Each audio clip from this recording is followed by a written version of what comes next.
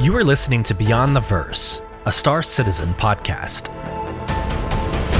A show dedicated to Cloud Imperium games, Star Citizen, and Squadron 42. Whether you fight, explore, unite, and or trade, we bring you news, updates, interviews, reviews, and analysis. So sit back, relax, grab yourself a pour of Radagast, and join us as we go Beyond the Verse. Launch sequence activated.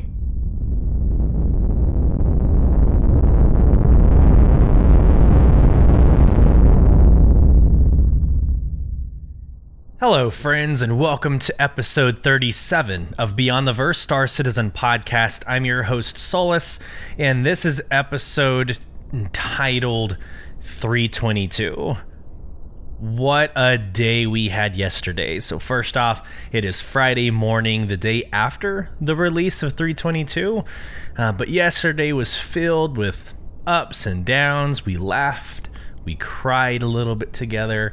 It was a scary time to have made a prediction at 6 o'clock in the morning and then not really seeing any glimpses of hope throughout the day, fending off several lovely individuals on social media and their very emotional opinions, and still coming out on top. It's a win for Beyond the Verse podcast.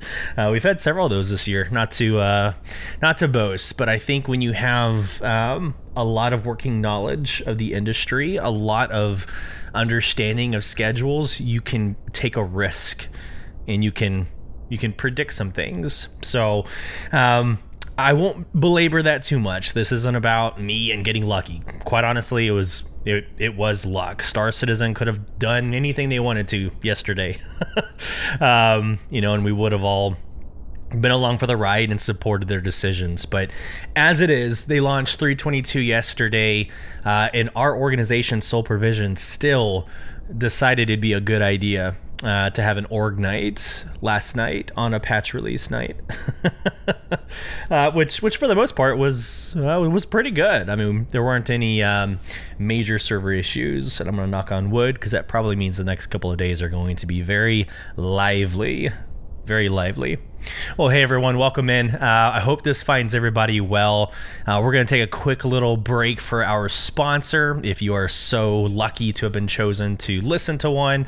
Otherwise, we will get started. So we'll wait for you when you get back. So yesterday was a lot of fun. This podcast, as it always has been, will be about the entire week. We'll go through Luminalia. Obviously got started, so we'll go through Luminalia. We'll go through, of course, the 322 information, the roadmap update, the lore makers, questions from the community. We're going to go through what to expect. Well, sort of.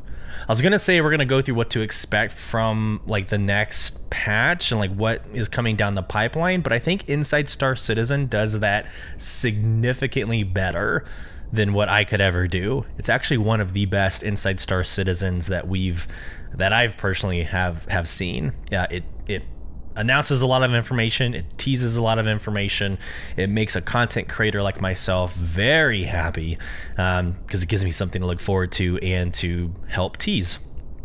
So we had the release of the AOPOA. So I think I used to say OPOA. It's AOPOA. So the AOPOA Santakai, the Origin X1 series, there's a new cutter, which I couldn't care less about the Rambler, but you know my opinion at this point when it comes to Drake and when it comes to the cutter. There was an update to salvage and repair. Well, there's a lot of updates to the salvage and repair, so we're going to go through the guide as well, and then we'll probably end, depending on how much time we spend on everything before, we will end on reviewing the lore makers community questions. There's some gold nuggets in there that I think we would all enjoy. So, I think for this week's or this episode's, like from the community, we should do, we read emails, we refer to a Q&A or polls, but I think I just want to talk about last night. So last night, it was the first official org night with Soul Provision. It's actually the photo of the YouTube thumbnail that you're seeing me post on social media. You're obviously seeing it on YouTube, but we had a very, very, very fun night. A good group of us from Soul Provision. I think we're at like 75 individuals in the organization. We had, I think at max, we had 9 show up last night, which is great. That was actually more than a tenth of the server, because servers, when they went live last night, were no more than 60 to 70 individuals. So we had over a tenth of the server in one location at any given time. So that was awesome. But we started off, first off, character creation, and we'll get into what happens in the patch release and everything. But the character creation piece was huge, and as the org owner, I wanted to make sure that we didn't just dictate and speed through such a monumental part of Star Citizen and what they released. So we wanted to make sure, hey, when you get in, take your time, choose your preferred haircut, enjoy the new options. And so we kind of got started on the later side. This is 9 p.m. US Central. We got started on the later side, which is fine. Then the next question, hey, Solus, where are we making our home base, our residence? Well, again, I don't want to dictate that. Lore-wise, Soul Provision has always kind of been in the Crusader area. I've written it into our speakeasy that we're calling the Spirit of the Soul. The speakeasy it's on a lost platform that has detached from the Orison chain or network of platforms. So like that's written into the lore of Soul Provision. So I always make Crusader, at least moving forward, I will always make Crusader my home. But I, again, don't want to dictate that for my community. So we started all over the place, all over Stanton. So we had to first get to New Babbage. So as you can kind of see where this story is going, I don't think we finally got all together until like 9:30, 9:45. This is 30 or 45 minutes into Org Night. But it's about the community. And I can't stress that enough. I could literally sit for, hell, I do a podcast. It's probably pretty obvious.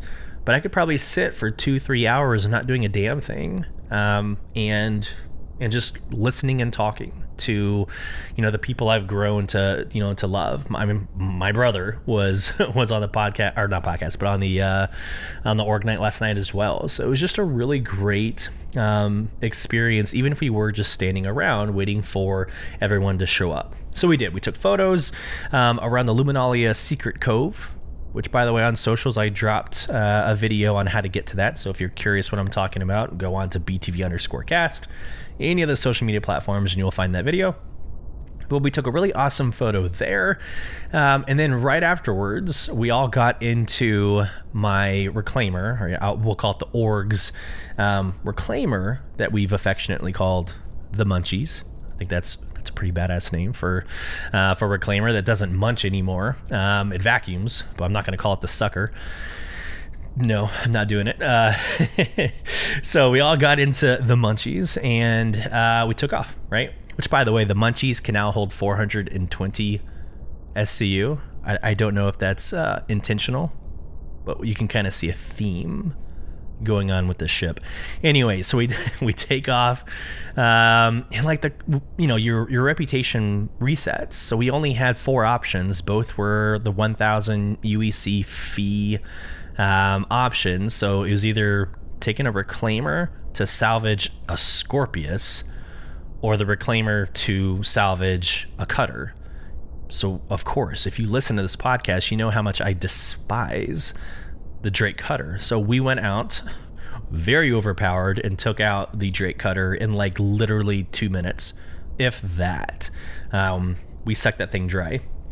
There we go. That's the last thing. the last pun I'm going to go with the Reclaimer. But it was fun, right? So we had 8-9 people on the Reclaimer. We had a couple of individuals bring I'm going to probably get this wrong. We had like a C2, an M2. I think one of us brought a not a Corsair, a Cutlass. Sorry, a Cutlass. So it was really awesome to see all these ships floating around this one little, POS grouping of a cutter. But we didn't stop there. So this might be something CIG has thought of. And if they haven't, I'm about to ruin something for a lot of people. But we were sitting there having completed the cutter salvaging in like I said, 2 minutes. We're like, now what? Do we fly somewhere for 30 minutes to find the next ship? No. We told one of our dudes to get out of the M2, and we salvaged the M2. or the C2. It was one of the others. So we literally had them get out. They EVA'd over to the Reclaimer, and we started to salvage one of our own org's ships. Just to get more practice and to get more experience. And we did. We ended up filling up the entire Reclaimer easily. I mean, maybe all 420. At least it felt like it was. And it was so much fun to have two in the scraper seats, to have me and another in the back, which our organization calls runners. So we have two runners in the back that are handling the boxes and putting them on the cargo grid. Again, we had somebody outside with a tractor beam actually manipulating and moving what we were trying to salvage, but then to put everybody at the end of the night into the back of the Reclaimer and obviously take org photos. It's a screenshot opportunity, but moving those cargo boxes, I mean, we took out my brother. The dude probably still has a concussion. But juggling 16 SCU crates and like trying to fit more than what the cargo grid could hold. It was just a very, very fun experience. And so as we have these org nights, I think it's important for me to share a little bit of those experiences on the podcast, because that is this game. I mean, you follow Beyond the Verse for like maybe to learn more about the production of video games, maybe to get a little bit of a flair when it comes to what was announced this week, with like, again, a lore flair to each to each item. Whatever reason you listen to me, first off, I love you and thank you. But I think if I were to get anything across to my listeners, it's about community. It's really not even about the game. It's about the community and that camaraderie you have whenever you play something. I mean, we've got people in the org going through some tough shit right now. I mean, their lives in Q4 getting into Christmas has been rough as crap. And this has been their outlet. Maybe not because it's a set of pixels on a computer screen, but it's because it's the brotherhood, right? The sisterhood, the family that is gaming. So, like I said, and I'll wrap this up here, I think it's important to get into these community conversations. We had a great time last night. I wanted to share that with you.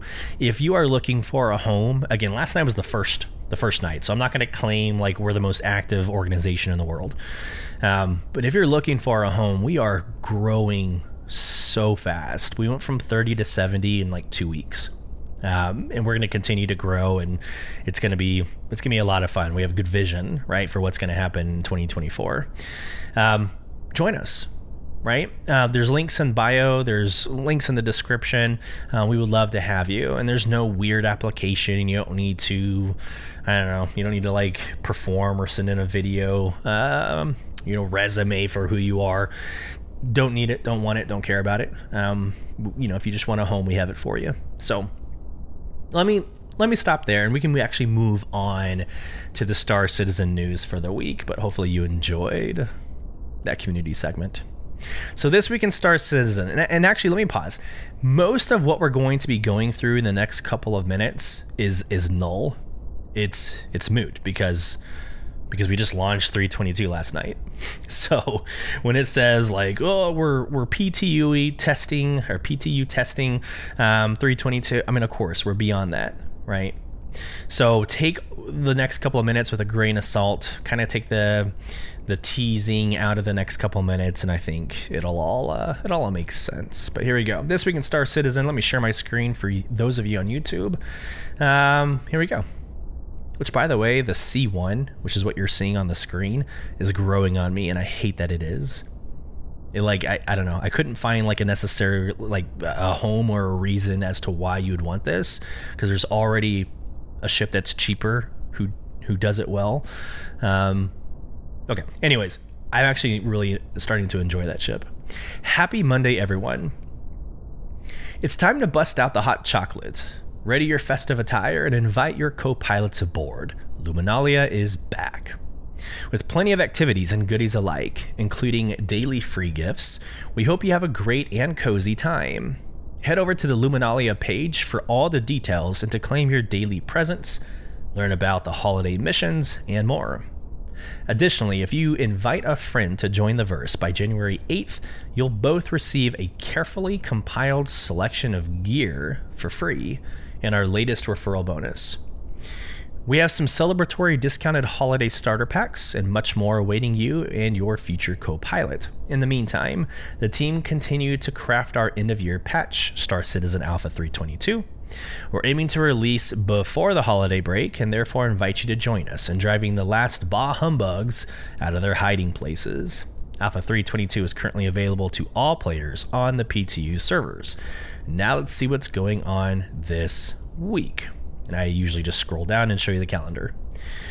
Alrighty, Tuesday, Luminalia Day 2, obviously, and then the Lore Makers community questions. Again, we'll cover that at the very end if we have time. Wednesday, Roadmap Update, Roadmap Roundup. Again, kind of null, kind of moot, because we launched what was on the roadmap. Thursday, yesterday's Inside Star Citizen. We absolutely will cover Inside Star Citizen. We'll play it, we'll react to it. It's a lot to unpack, and probably the majority of our conversation is going to come out of that after we get through 322. So today, Friday, later today, we're going to have Star Citizen Live, and let's see what this topic is. We'll sit down with AI director Francesco Raccucci and AI programmer Diego Mason, who will answer your questions relating to their CitizenCon presentations and your experiences with the new AI in Alpha 322 PTU. And then join us, and it has the information on Twitch. So awesome. Feel free to do that. I usually work, obviously, during that time. 8 a.m. Pacific is 10 a.m. U.S. Central, so I never get to watch these live. But what I do is later in the evening, I'll go back and watch the video on demand. So I will not be there.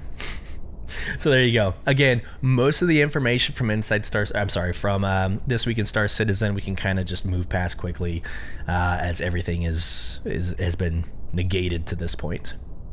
All right, Luminalia 2953. Okay, so if you are curious what Luminalia is, go to last week's episode. It's episode 36. We go through the lore, kind of what last year's Luminalia was all about, and we predicted that this would start on December 11th or this week, and sure enough, it did. That wasn't like a hard guess. I think the community pretty much expected it as well. There's not a lot different with this year, as predicted. There's not a lot different. You have the 12 days, a couple of other in and out of game events and contests, but let's go through this quickly. So here we go.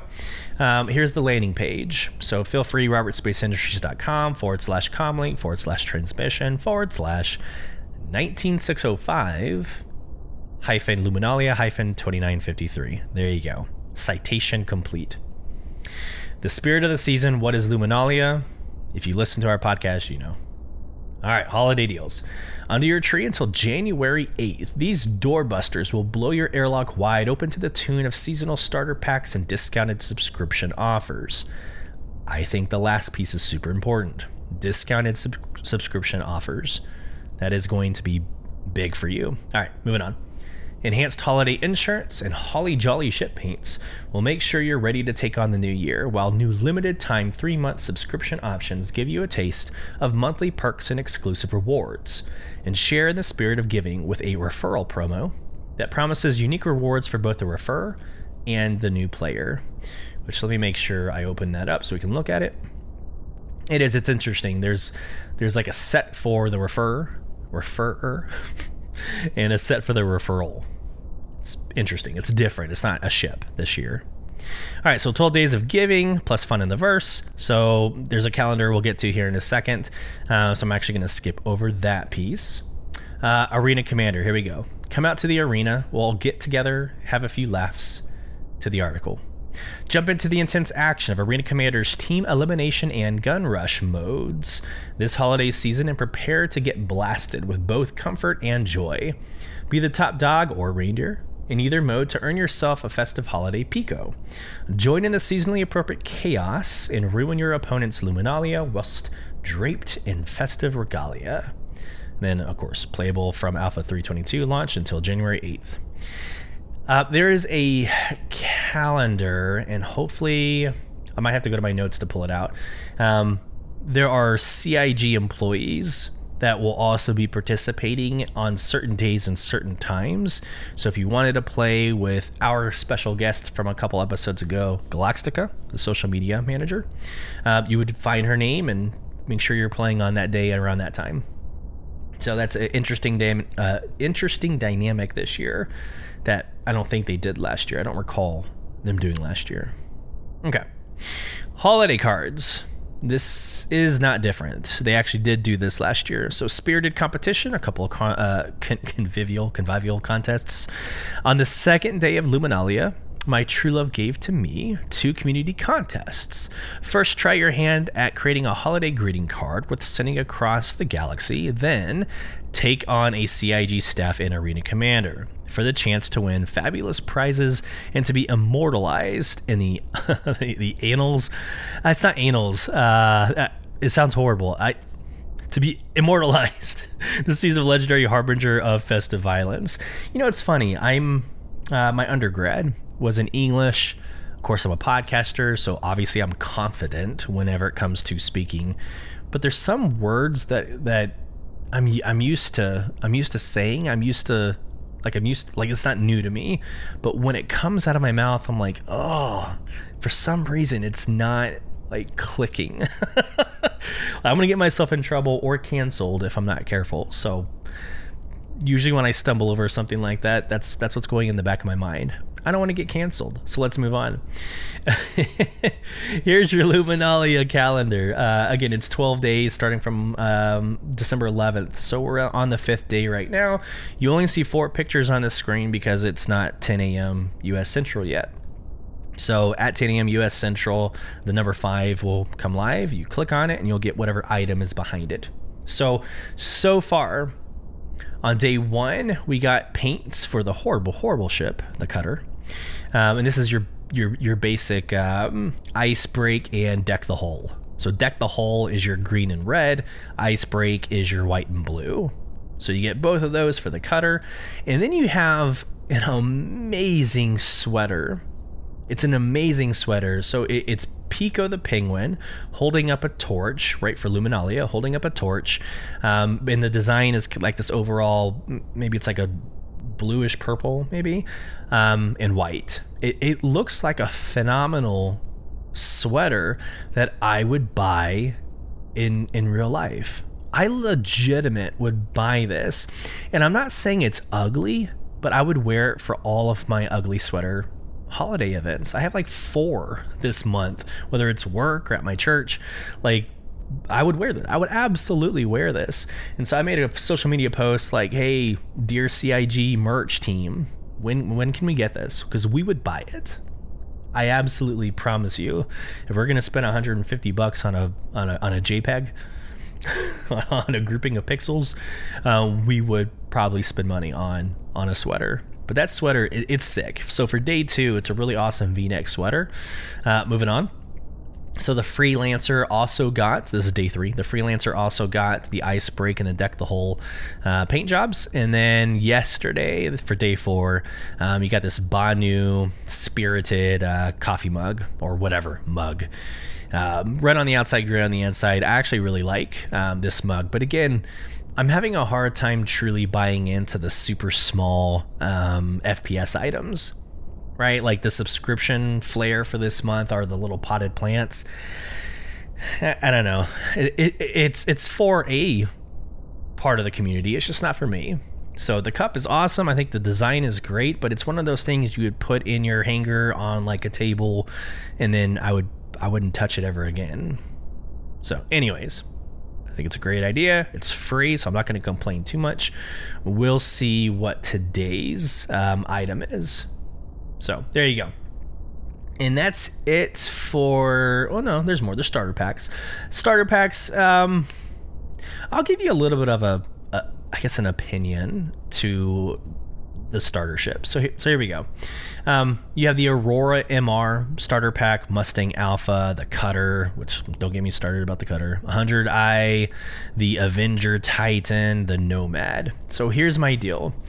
You will not spend only the amount of money on a starter in your time at Star Citizen. I guarantee you, this game has raised over almost like 7 million. It's like 6 point something million dollars across almost 5 million accounts. So people are spending money. You're probably going to be spending more money too. I personally would save up, and I'm going to get cracked for this, like whatever, that's fine. I can debate. I would just get the Nomad. Out of all these starter packs, I think the best one for me personally is the Nomad. And I know there's a lot of people that like the Avenger Titan. And the Titan's a solid ship. It truly is. It's a solid ship. But I think it's the difference. And I'm just going to leave this up side by side for a couple seconds. I think it's a difference of what aesthetic you're wanting. Right? Like, Consolidated Outland has a flair of alien influence. So it's like human and alien technology in one. So the Nomad, it's basically a hover ship. It's this unique kind of flair to it. It's got cargo space in the back. It actually has almost like a truck.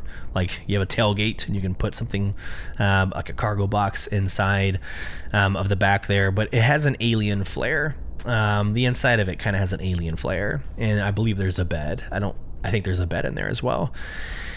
The Avenger Titan is your typical human fighter jet. I mean, you take a current fighter jet that you are familiar with, and then you bend up the wings, like take the tips of the wings and bend them up, and there you go. So if you like the more typical spaceship or spacecraft, go for the Titan. It's $56 right now. It's not bad at all. But for me, it's like a space game fantasy. This is the one time I think I would encourage people looking at starter packs to go just a little bit further, spend $71 and get yourself that Nomad. I actually really like the Nomad. All right, we talked about the subscription passes on last episode. This is the time to get your annual pass. Again, if you're renewing or you think that you're going to renew, I mean, this is the time. You're getting $20 off of the Centurion. So here's your Centurion 1-year pass. It was $110. Now it's $100. So I said 20. I think it's $10 off. My math is awesome. It's the Imperator that's $20 off. So the Imperator is usually $220 for the entire year, and now it's $198. So you're going to be saving 10% right on both. This is the time to do it, in my personal opinion. Subscriber packs, no difference here. Like every single event always has like, or every subscriber, what am I trying to say? Like the subscription pledge store, whatever, has the historical pledge items, or the historical subscriber items. Good God, I'll get through this, I promise. But you can get everything historically, so get in there and get your items. There's some of these items I haven't seen before though. Like I'm pretty sure I've never seen this habitation plant set. I don't want to digress, but I don't think I've ever seen that before. Okay, moving on. So there is some unique upgrade options that you can see as well. So the Origin 100i comes with a holiday paint. You can upgrade to that. The Avenger Titan has the Icebreak paint. Consolidated Outland Nomad is the Deck the Hole paint. So some upgrade options there. Everything I literally just said and stumbled through towards the end there is available on that Comlink page, the home page for Luminalia. So like I said, there's nothing really not groundbreaking, but like new. There's nothing really new this year, but I'm sure in the next couple of days, some of the items that we get from the daily calendar, the advent calendar, will absolutely be different. So let's go to the referral bonus since we mentioned it. Sharing my screen. So you'll have kind of the same style of items, but a different color set. So let's get into it. For you, so the person making the referral, you can see it on my screen, but this is your red and white outfit. So starting December 11th, the referrer, I can't say that. Referral sounds too close. The person making the reference or refer. Oh my God, we're gonna get through this, guys. I promise. The referrer. It gets the Avi's armor set, the Beacon Crimson undersuit, the Aero Quicksilver backpack, the FS9 Stoneface LMG, the Pyro RYT Bloodline multi-tool, the Gemini LH86 Pathfinder pistol, the Sawtooth Bloodstone combat knife, and the Luminalia Deck the Hold Drake Caterpillar paint. So basically you're getting the red and white combination or color combination of all of those items, whereas the person that you are referring, hey, success, is getting the green and white combination. So your knife is going to be green, your multi-tool items, your armor, your weaponry is going to be green and white. So again, you can go into my notes. You can see my reference code if you would like. You get access to everything that I just described right in your hangar day one, along with like 5,000 UEC, which is so irrelevant right now. It might make, I don't know, it might be more relevant in the next couple of months or years, but right now 5,000 UEC is, I mean, you'll get that in one bounty mission. So just trying to be honest with my listeners. Last but not least, for Luminalia anyways, do you remember me mentioning that the CIG employees will be part of the certain days and times of the Arena Commander? Well, here you go. This is it. This is the schedule. So December 15th through December 22nd, you've got Jake, Freja, Niku. Man, if I mess up your name, brother, I'm so sorry. Jake Acapella, Galactica, Wayne. Again, a lot of individuals from the CIG, obviously, offices will be on across all servers. So Jake playing on an Australia server for Gun Rush. I don't know why you'd want to play on an Aus server. That's gonna be fun. Pick your day, pick your time, enjoy playing with this individual. I think it's a fun way to get the community involved with the development teams. So there you go. Okay, patch 322. Unless you've been under a rock or you haven't been listening to Beyond the Verse and this is your first episode to have listened to, you know what's happening in 322. There's been a lot of dialogue, a lot of teasing and Inside Star Citizens, a lot of social media content from content creators that have gone into the PTU and are showcasing the new Reclaimer capabilities, etc. This isn't like breaking news to anyone, but let's go through it. Don't want to spend maybe too much time going through it since it is kind of redundant information, but we do want to talk about what we are getting from last night's patch release. So sharing my screen for those of you on YouTube, we always start with the Spectrum posts and then get into the actual, I guess the marketing posts, the comlink posts. So this is a really good landing page. This is under announcements. So if you get into your Spectrum user interface, go to your announcements. It's one of the latest ones, obviously. But here's the Star Citizen Alpha 322 Rex to Riches now available, and it's a consolidated list of all the links that matter to you. And no, we are not gonna go through every single one of these links, but the trailer, patch notes, salvage repair guide, information on the Santok Yai, the X1, the Cutter Rambler, new player guides. It's all here. So for your own perusal, go through, click through everything and read it.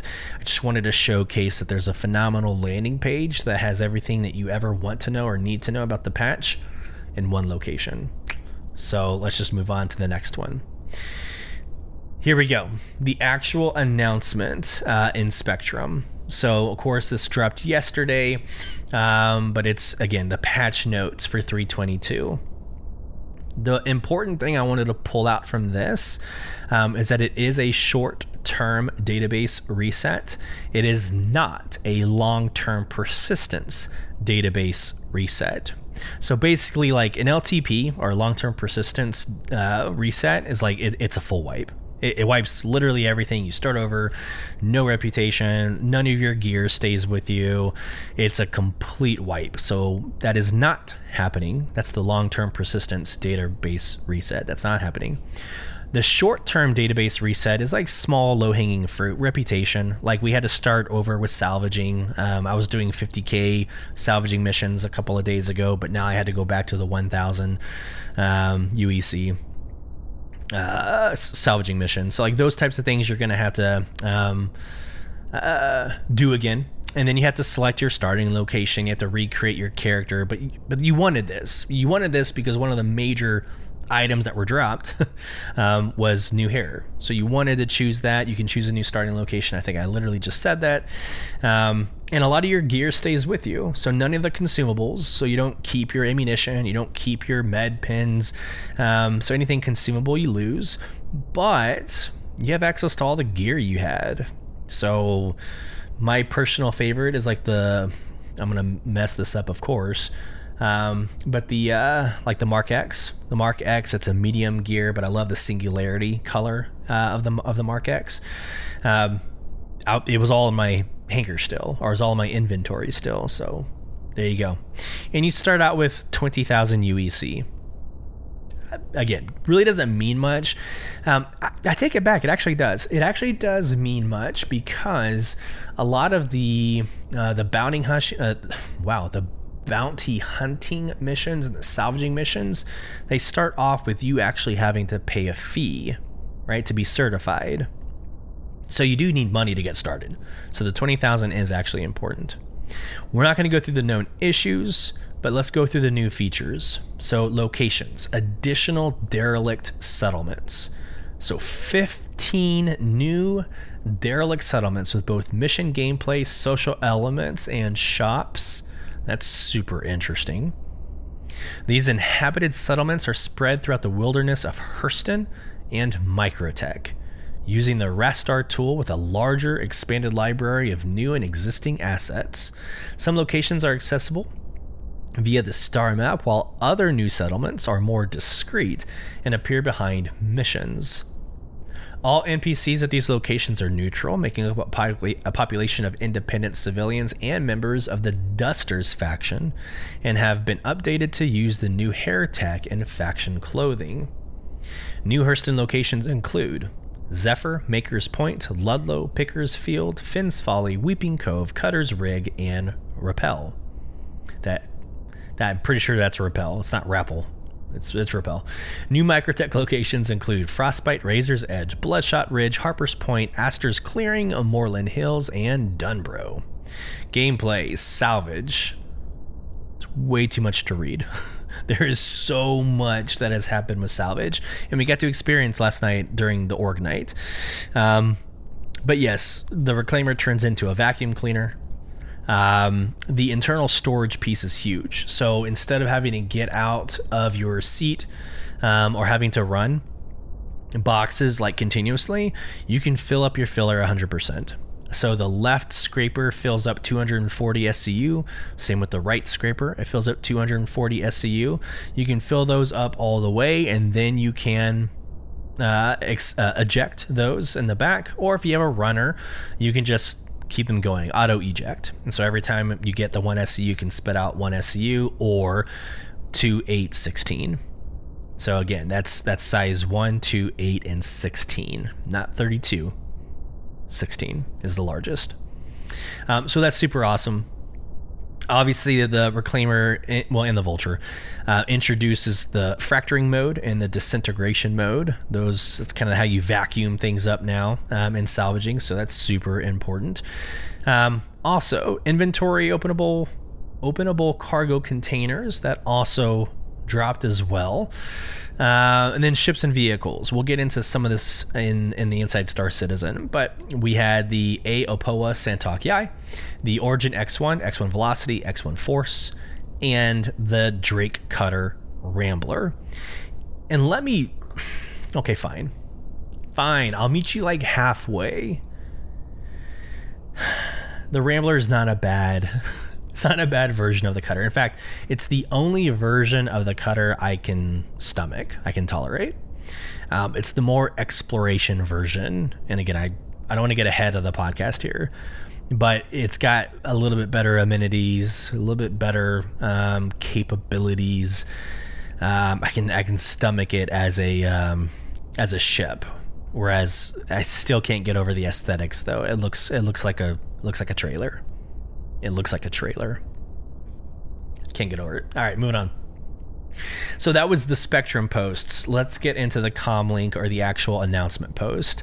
So here's the beautiful page that showcases Star Citizen. They're calling this release Rex to Riches. So let's get into it. There is a YouTube video that we can watch real quick. Again, if it shows a commercial, I apologize up in advance. I do have the Inside Star Citizen downloaded, so we don't run that risk for Inside Star Citizen. But here we go. Here's the YouTube video. I'll narrate if it's just visual for those of you on podcast.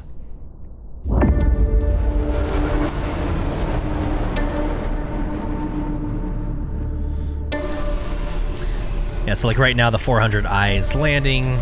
This is probably going to be showing the X1. Yep. This is the player with the new hair model getting onto the Origin X1. Obviously, extremely beautiful, very sleek.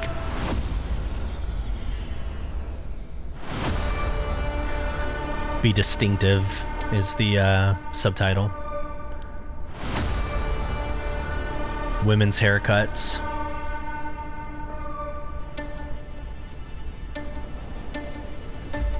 And unfortunately, the new Rambler.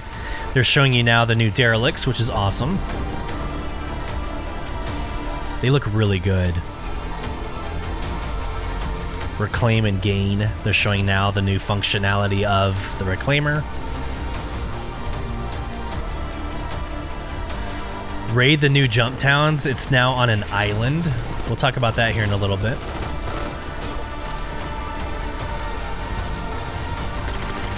It looks good. It looks really good.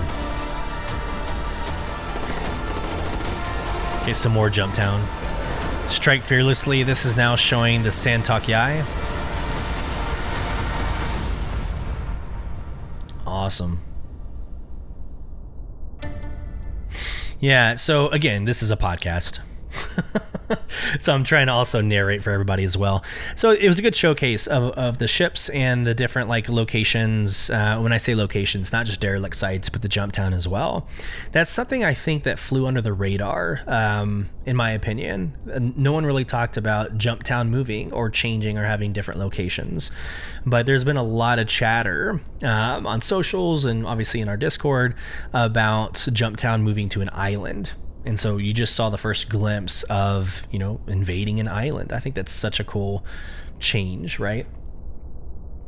So I'm not really going to read through everything because we just kind of covered most of it, but there's images and there's videos on structural salvage, like the changes to what it looks like. So I'm going to leave this here. The derelict settlements, again, it's parts of the video we just watched, but it goes through the derelict settlements, reworked character hairstyles using the Squadron 42 tech. That's awesome. Here you go. So because we mentioned the Jump Town global events, let's just read it really quick. Jump Town is back and more dangerous than ever. The gangs behind the drug labs have updated and reinforced their existing locations and added a brand new facility on an island somewhere in the Hurston Wilderness. Gear up. The chaos begins on December 22nd. So the last day of Luminalia. That's awesome. That's gonna be a lot of fun. I think it's gonna be a lot of fun. I don't know. I have mixed emotions about them taking the location so far away, but I guess it always was. So the train of thought I had was, the whole point of this was like not forced. It provided a PvP opportunity in the environment of PvE, right? So you're exploring, you're doing your missions, you might come across or stumble across an entire war happening, a PvP war happening in Jumptown. That was a really cool experience. So my train of thought was, if you push this off on an island, the chances of you stumbling across that without being deliberate are probably pretty low. But it's not like every Jumptown's on an island. So this is why I'm walking this back as I'm saying it. I think having the island is a really cool concept. I was an avid Ghost Recon Breakpoint player. I loved it. They had that raid that you would fly out to on the island. You would conduct the raid as a team on the island. I thought that was a really awesome approach. And this is reminiscent of my time doing that. So, okay. Well, no, there's more. So I stopped sharing my screen. I'm going back to sharing my screen. Here's a little video. These are all videos, by the way.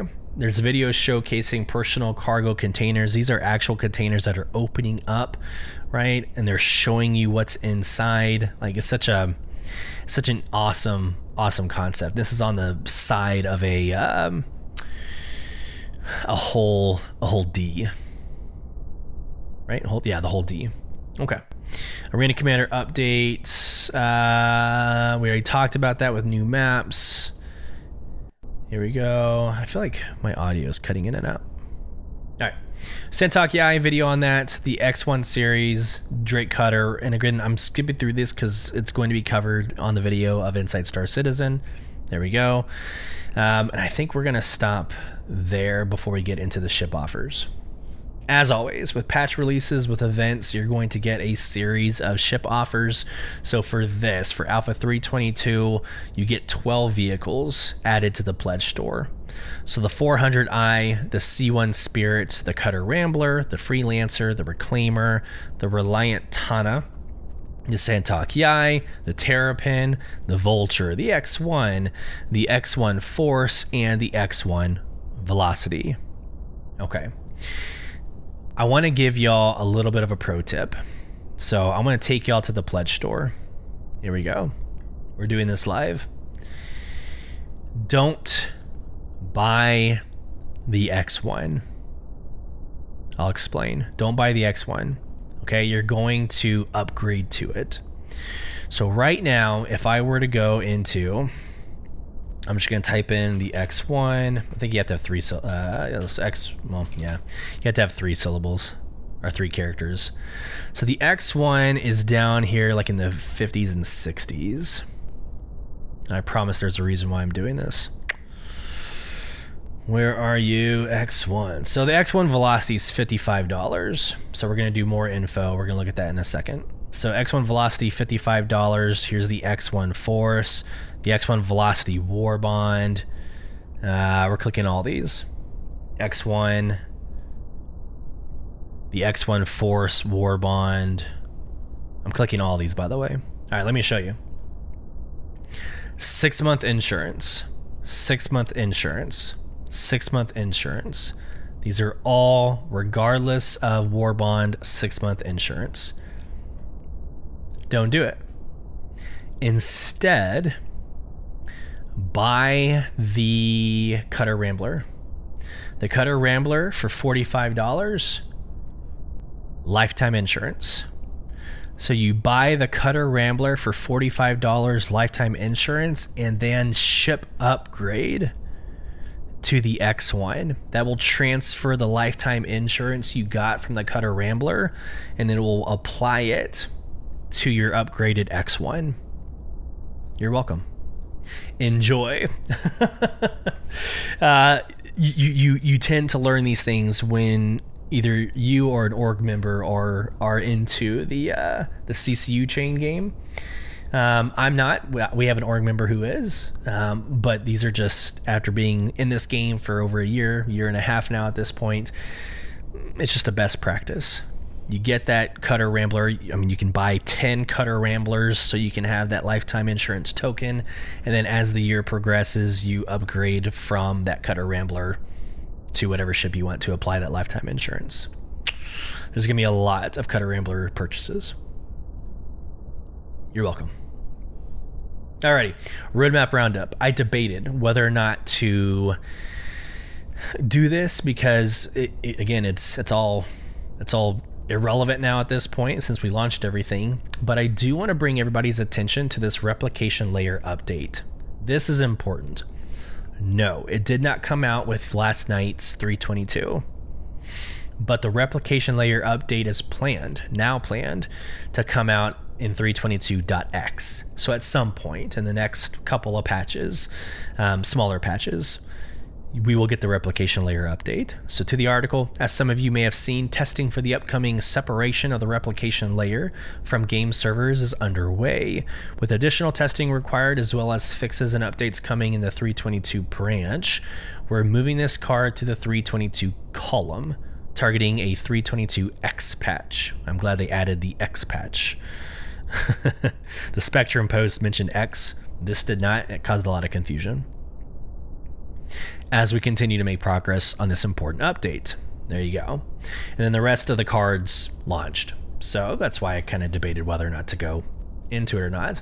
And then what usually happens here, I'm now showing the release view on the roadmap.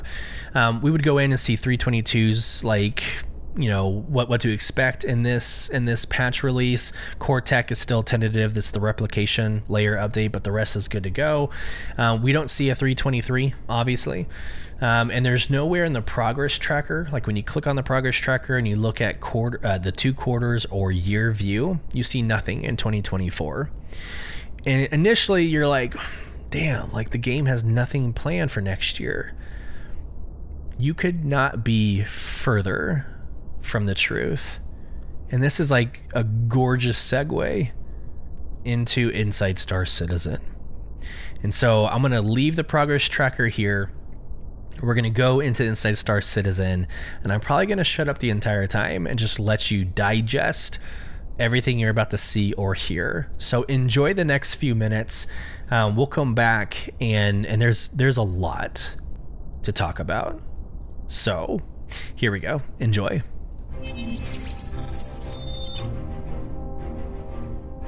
Alpha 322 is right around the corner and available for testing now on the public test universe. But arriving with it are 3 newly flyable and drivable vehicles from manufacturers as varied as Apoa, Origin, and Drake. Let's find out more. So in Alpha 322, we have 3 new vehicles available, and they cover a huge range of both size and role, and we're going to spend a little bit of time talking about them. Let's start with the most exotic, the Aopa Santok-Yai. The Santok-Yai is a medium fighter from Aopa, but it doesn't follow the traditional medium fighter role that we see with human manufacturers. It has, for its size, quite a lot of health and classic Xi'an high maneuverability, as well as being extremely flashy in both its function and form. The idea with the alien ships is that we don't want them just to feel alien, we want them to feel different within their own rights, within that kind of alien spectrum. On the Gatac side of things, we've really kind of tried to make them feel quite industrial, quite strong and chunky, whereas on the Apoa side of things, we took more inspiration from the insect form, so we want them to feel a lot faster, a little bit more kind of aggressive and have a bit more attack in their shapes. When you first see the Santok-Yai, you'll clearly see the family lineage between itself and the Katu'al, which is the light fighter from Aopa. It's their kind of second Xi'an ship that they've made, and it's really bringing kind of a big brother.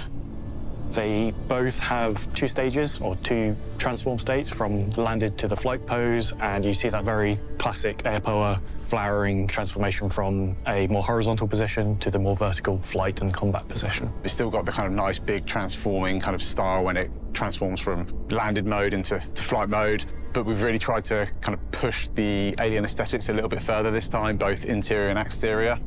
One of the kind of more unique elements, I think, on the Santok-Yai is its cockpit. Not just the space inside, but actually how you enter it. It's got this really kind of exotic, shall I say, seat that comes down to collect you from the player space, and that kind of all floats down and takes you back into your actual pilot position. One of the things that we really spent quite a bit of time investigating and kind of really trying to kind of nail the visuals on was the actual interactions with the cockpit. We wanted to make sure we weren't stepping on the toes of what we did in the Gatax cockpit, and it needed to be like its own unique thing. Elwin and the Austin team kind of really nailed that visually. It's got these really nice sort of slate buttons with all the Xi'an text in it. And one of the things we were really keen to do with kind of all of our alien ships is remove a lot of that human element. They may be made to be human compatible, but we really wanted them to feel like their native race was the people that built it, and that's who it was made for, us, number one. And so we've got these kind of really nice interactive tablets with all the Xi'an text on them.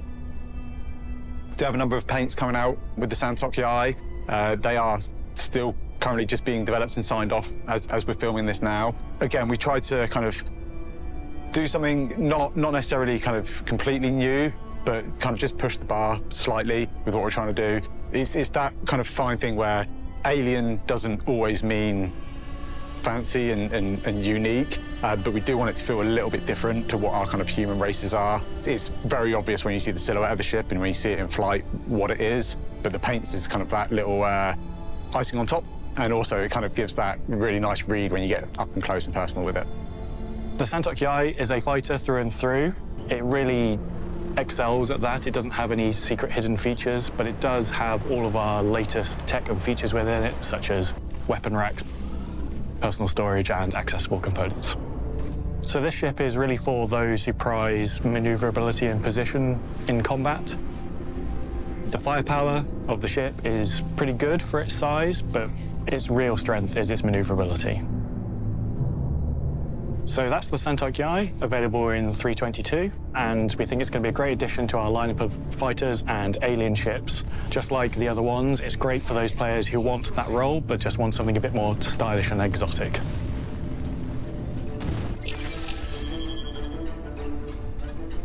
Just quickly, I think it is good for me to jump in and inject here my reactions.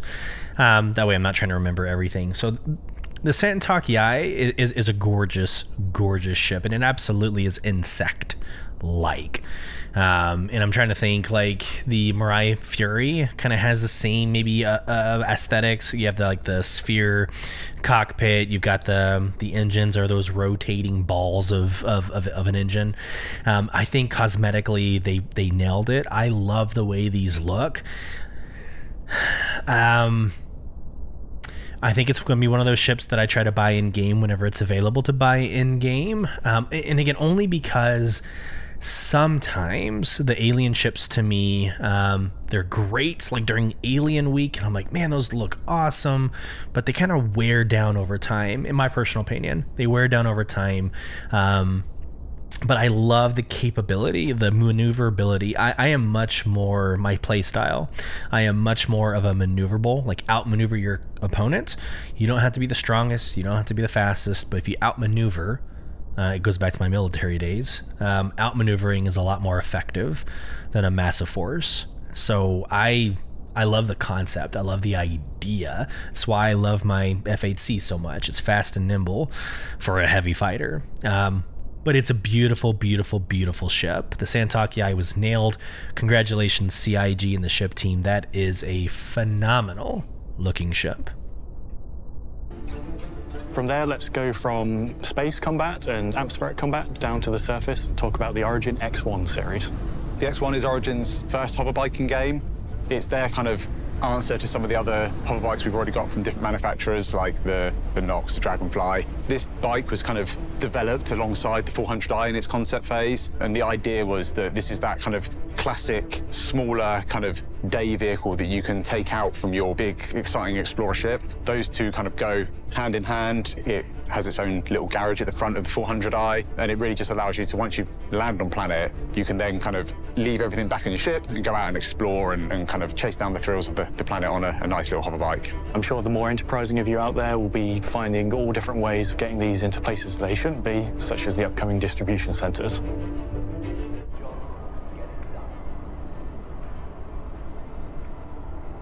They're showing an X1 going across an R-Corp or Area 18. One of the things that's been kind of super nice to see as the bike's kind of gone through its development is really selling the idea of this bike being a hopper bike. We've got a lot of VFX and lighting going in from the teams, really selling it that it does feel like a bike in the future. We've got these nice brake lights at the rear, we've got the kind of front lights, and one of my favourite bits on it is actually the cockpit, the kind of like the driver's space. The dashboard in there looks super nice, really sleek, kind of classic Origin, and it all flows really nicely with the rest of the shapes.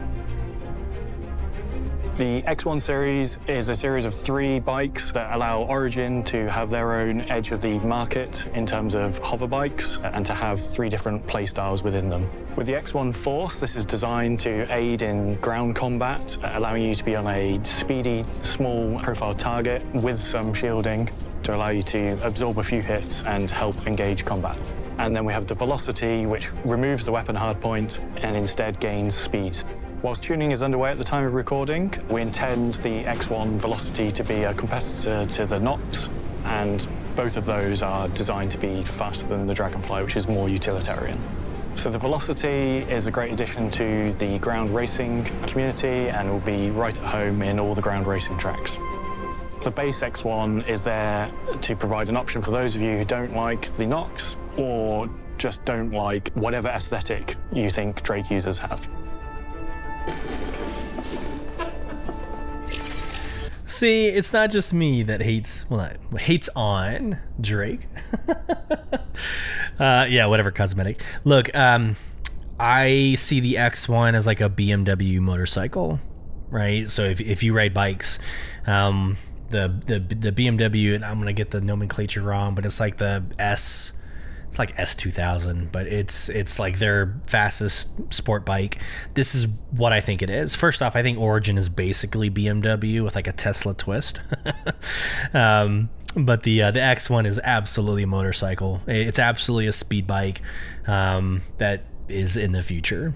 That's the best way I can describe it, and it looks exactly like that. I love it. I would use it just for racing. I can't imagine exploring. They said something about exploring, like getting it out of your 400i and going and exploring.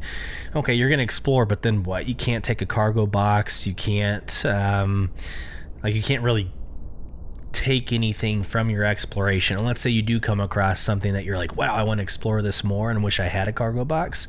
You got to fly your happy ass back to the 400i, find something that can handle that mission. So for me personally, exploration on a ground vehicle is kind of more RSI Lynx. It's kind of more, I don't know, maybe like one of the STVs. I guess so. Yes, something along those lines, like the buggies would probably be more my style, I think, but these would be racing. I would absolutely race these in Arena Commander. I would absolutely race these obviously in the PU as well. So here, I apologize to my listeners and viewers. Here's the Cutter Rambler. I'm kidding. Look, this is close to being palpable. This is close to being palpable. It's still an RV. It is still a camper that I can't see myself ever really flying willingly. So I reacted before it even showed, but that's my opinion. Here we go to the video. And speaking of Drake aesthetics, that moves us nicely on to the last ship of 322, the Drake Cutter Rambler. The Cutter Rambler is our 3rd variant of the Cutter series, and it kind of rounds off the series as a whole.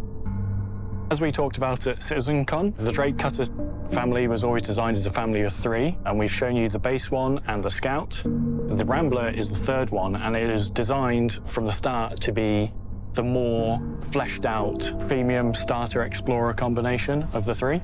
I know Premium and Drake might be a bit of a weird juxtaposition there. They are a very functional manufacturer, a no-frills manufacturer. That really kind of is sold nicely on the interior space. We've sacrificed some of the rear cargo space for the larger habitation. This allows extra space for both a suit locker, a food machine, and somewhere to eat that food, and a nice little table to chill at. But even within that habitation, you can see how they've moved the bulkhead back one, they've moved the bathroom, they've opened up this nice space, and then they put, a seat, a desk, a little jump seat, and the bare minimum you need as a pilot going out and exploring our universe. We want to make sure there was visually some differences on the exterior. So we've got the kind of visual only differences, such as the kind of like the modify rear section. We've also got the kind of more functional stuff. So on top, it's got the extended fuel tank. It literally has a bike rack on top. like they really went the camper route on this ship. Visually, we kind of lent into the idea of having your Winnebago or your camper van or whatever it might be, and it's got this kind of like roof rack aesthetic, but it's actually kind of stores all the extra kind of fuel for the extended fuel tanks. And then as with the Scout, we've got the change in the thrusters, and again, we've got a unique set of thrusters on a new nacelles on each side that really help. Now that they did well, the the thrusters look amazing. With the Rambler being kind of a longer range or an extended range vehicle, I think having the kind of like the slightly smaller, they look a little bit more efficient on the engines rather than these great big kind of individual engines. You've got these slightly smaller, more of them individual thrusters. I'm very happy with the Rambler. One of the things that we kind of really tried to lean into when we were developing the Rambler was Drake's kind of mentality towards building their ships. I think it kind of ticked that box of exactly what Drake would do. They've got this chassis, they want to make somewhere you can spend a bit more time in, somewhere that's a little bit more comfortable, but they're still kind of working to that Drake budget and design ethos. So I'm very happy with how it turned out. The Rambler really takes the base cutter to the next level in terms of living on board. I think we all saw that when the cutter came out, but it was very much more of a camper van than an RV, which is what the Rambler is. So that's a wrap-up of all the new vehicles coming to the Persistent Universe in 3.22. And as always, we look forward to seeing you all use them and abuse them in all different ways in the live game. Now, of course, Alpha 322 comes with more than just vehicles. There are structural salvage, openable cargo containers, new derelict settlements, new hairs for players, new maps for Arena Commander, and more. But since this is our last episode of the year, we have a tradition here at ISC of looking back at everything that's happened the last 12 months and reliving some of our favorite moments. And, well, look, 2023 was good. Great even if you gloss over that little rough patch in the middle there. But heading into the new year, all that I can really think about is everything that's on the horizon that's about to make 2024 the biggest and baddest year of our project yet. This is super important. If you're driving and distracted, like maybe pause and listen to this when you can focus. But the next couple of minutes is what has the entire Star Citizen community lit. We are on fire about what Jared is about to get into. So enjoy the next couple of minutes, but I'm going to preface by saying get someplace where you can focus on what is about to be dropped. Here we go. So if it's all right with you, I'd like to indulge myself, maybe switch out my CIG cap and put my backer hat on and tell you what has me excited about this next year for the Persistent Universe in a segment that I'm calling Disco Lando's Star Citizen 2020 Forecast. Now, without talking specific dates, let's discuss what's being targeted and currently on track for release in just the first half of 2024, starting with Master Modes, the new way to pilot and operate ships we've been discussing since CitizenCon 2952.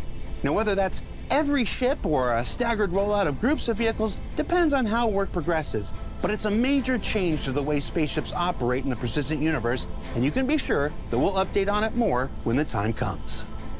And of course, when your ships aren't in flight, they can be stored in the newly persistent hangars that are arriving with freight elevators, freight kiosks, and the new cargo transaction system that we've shared on both ISC and this year's CitizenCon. Now, all combined, they form the next major evolution of cargo careers and will also have far-reaching, broader implications for the entire Star Citizen experience.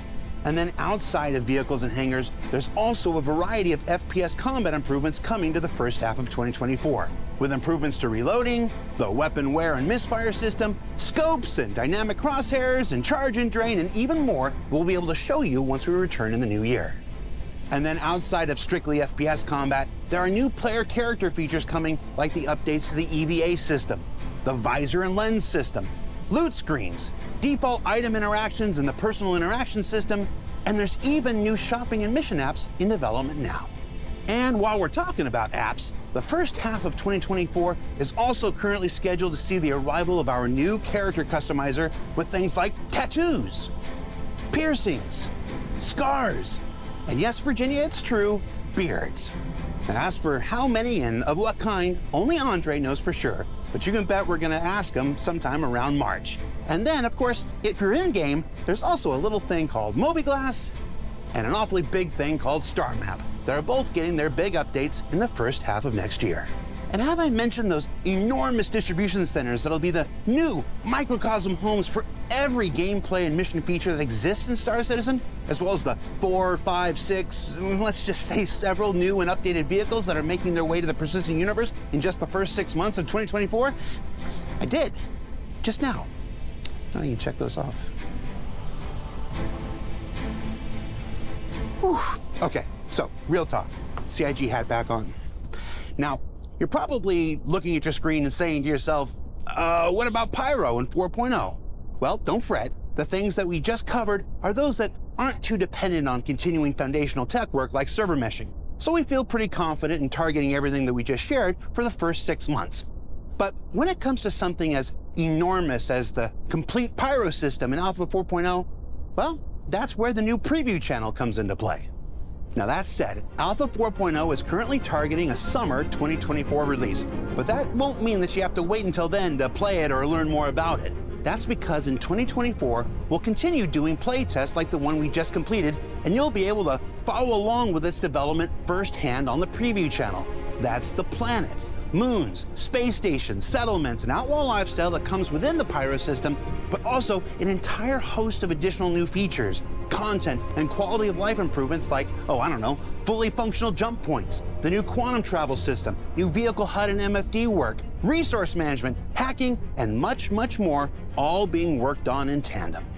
The preview channel will let you and us test 4.0 together while maintaining the stability of the persistent universe with all those other great additions we just discussed. And then, in the summer of 2024, 2 become 1, and we can avoid that thing that didn't quite go the way that we'd hoped. The holiday live stream? And then, just because we're cheeky, there are still some things better left for you to discover on your own. And don't forget, we haven't even talked about the back half of the year yet. All in all, 2024 is shaping up to be the watershed year for Star Citizen. And if we've learned anything this year, it's that through the trials of 318 to the successes of CitizenCon and everything in between, before that and coming up next, Star Citizen is a project that continues to iterate, to evolve, and to embody an experience you simply can't find anywhere else, whether that's in the universe or within our community that makes all this possible. So thank you for helping us reach the heights that we have, and buckle up for the journey still ahead. We're in for one hell of a year. For Inside Star Citizen, I'm Jared Huckabee. Thanks for letting us share the process of game development with you, and we'll see you all here next year. Insane. Like, I don't even know, like, which should we cover first? Everything that happened in CitizenCon is coming out in everything except for base building seems to be scheduled for the first half of next year. That's insane. Distribution centers, the user interfaces, that's going to be enormous. You won't recognize the game at this point next year. And so, it's been crazy. I said it kind of tongue-in-cheek at the top end, and which, by the way, this kind of wraps up our podcast. I don't think we have enough time to get into the Lore Makers community questions. A couple gold nuggets there, but go on your own time to read that. But I think we will wrap up this episode around this topic. But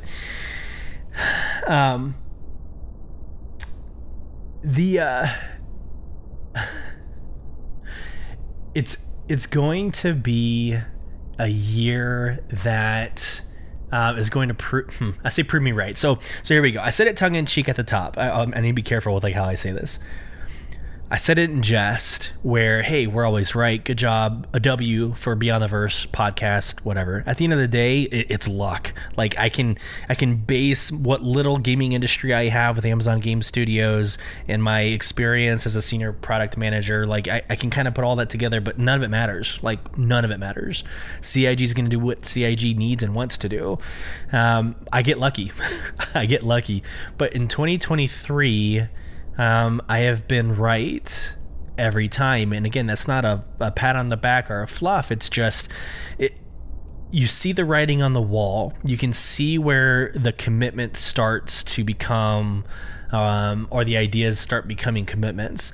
We were right about Pyro being playable by the end of the year. It was preview channel, but it was playable.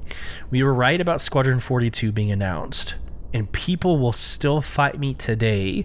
They're like, oh no, it's going into the polish phase. That is quite literally as close to an announcement as you can possibly make. It means that they're done. It means that they're done with everything. They're just polishing. Like you build your car. Once the car is built, you go through a polish phase, right? You make sure the paint is nice. There's no dents. It goes through some auditing, some testing. The game's done. Squadron 42 is done. I guarantee you next CitizenCon will be maybe London. I don't know. It will be the celebration of the launch of the first chapter of Squadron 42. You won't recognize it. That's why they're pushing all of this in the first half. We call it H1. So in H1 of 2024, we're going to have 4.0 released. 4.0 releases showing the capability of the multiplayer game, if you will, just in time for Squadron 42 to be out before CitizenCon next year. I can't, no one has the anecdotes or the information to push back effectively against that.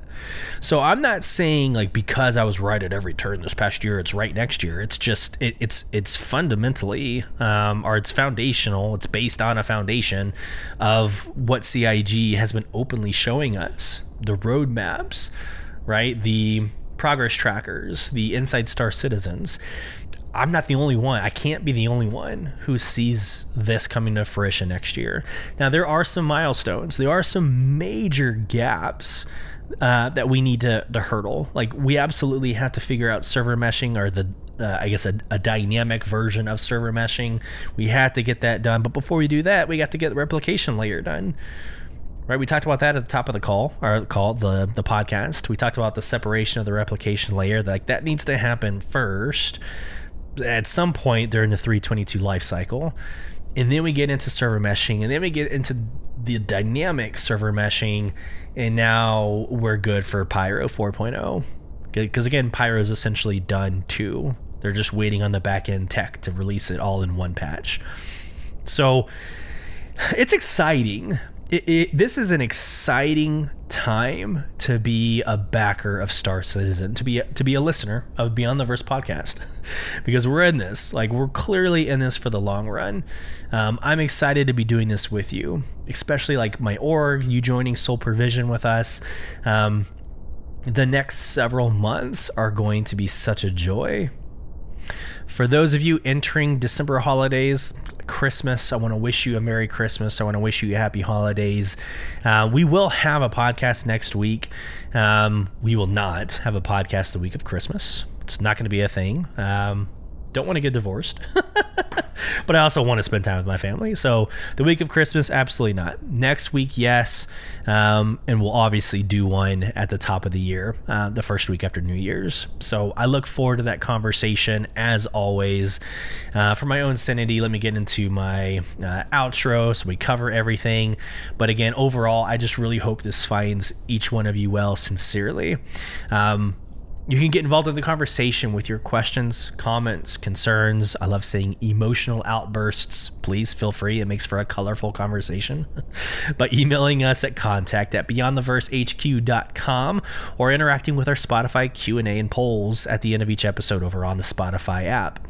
Join our in-game organization. We've been talking about this entire podcast, called Soul Provision, by applying at www.robertspaceindustries.com/orgs/ provision. You can watch our video replays over at YouTube. That's youtube.com/@BTV_cast. And then on all socials, we're /BTV_cast. Once again, thank you for joining us. We hope this finds you well. And until next time, safe travels as you traverse beyond the verse. Take care, everybody.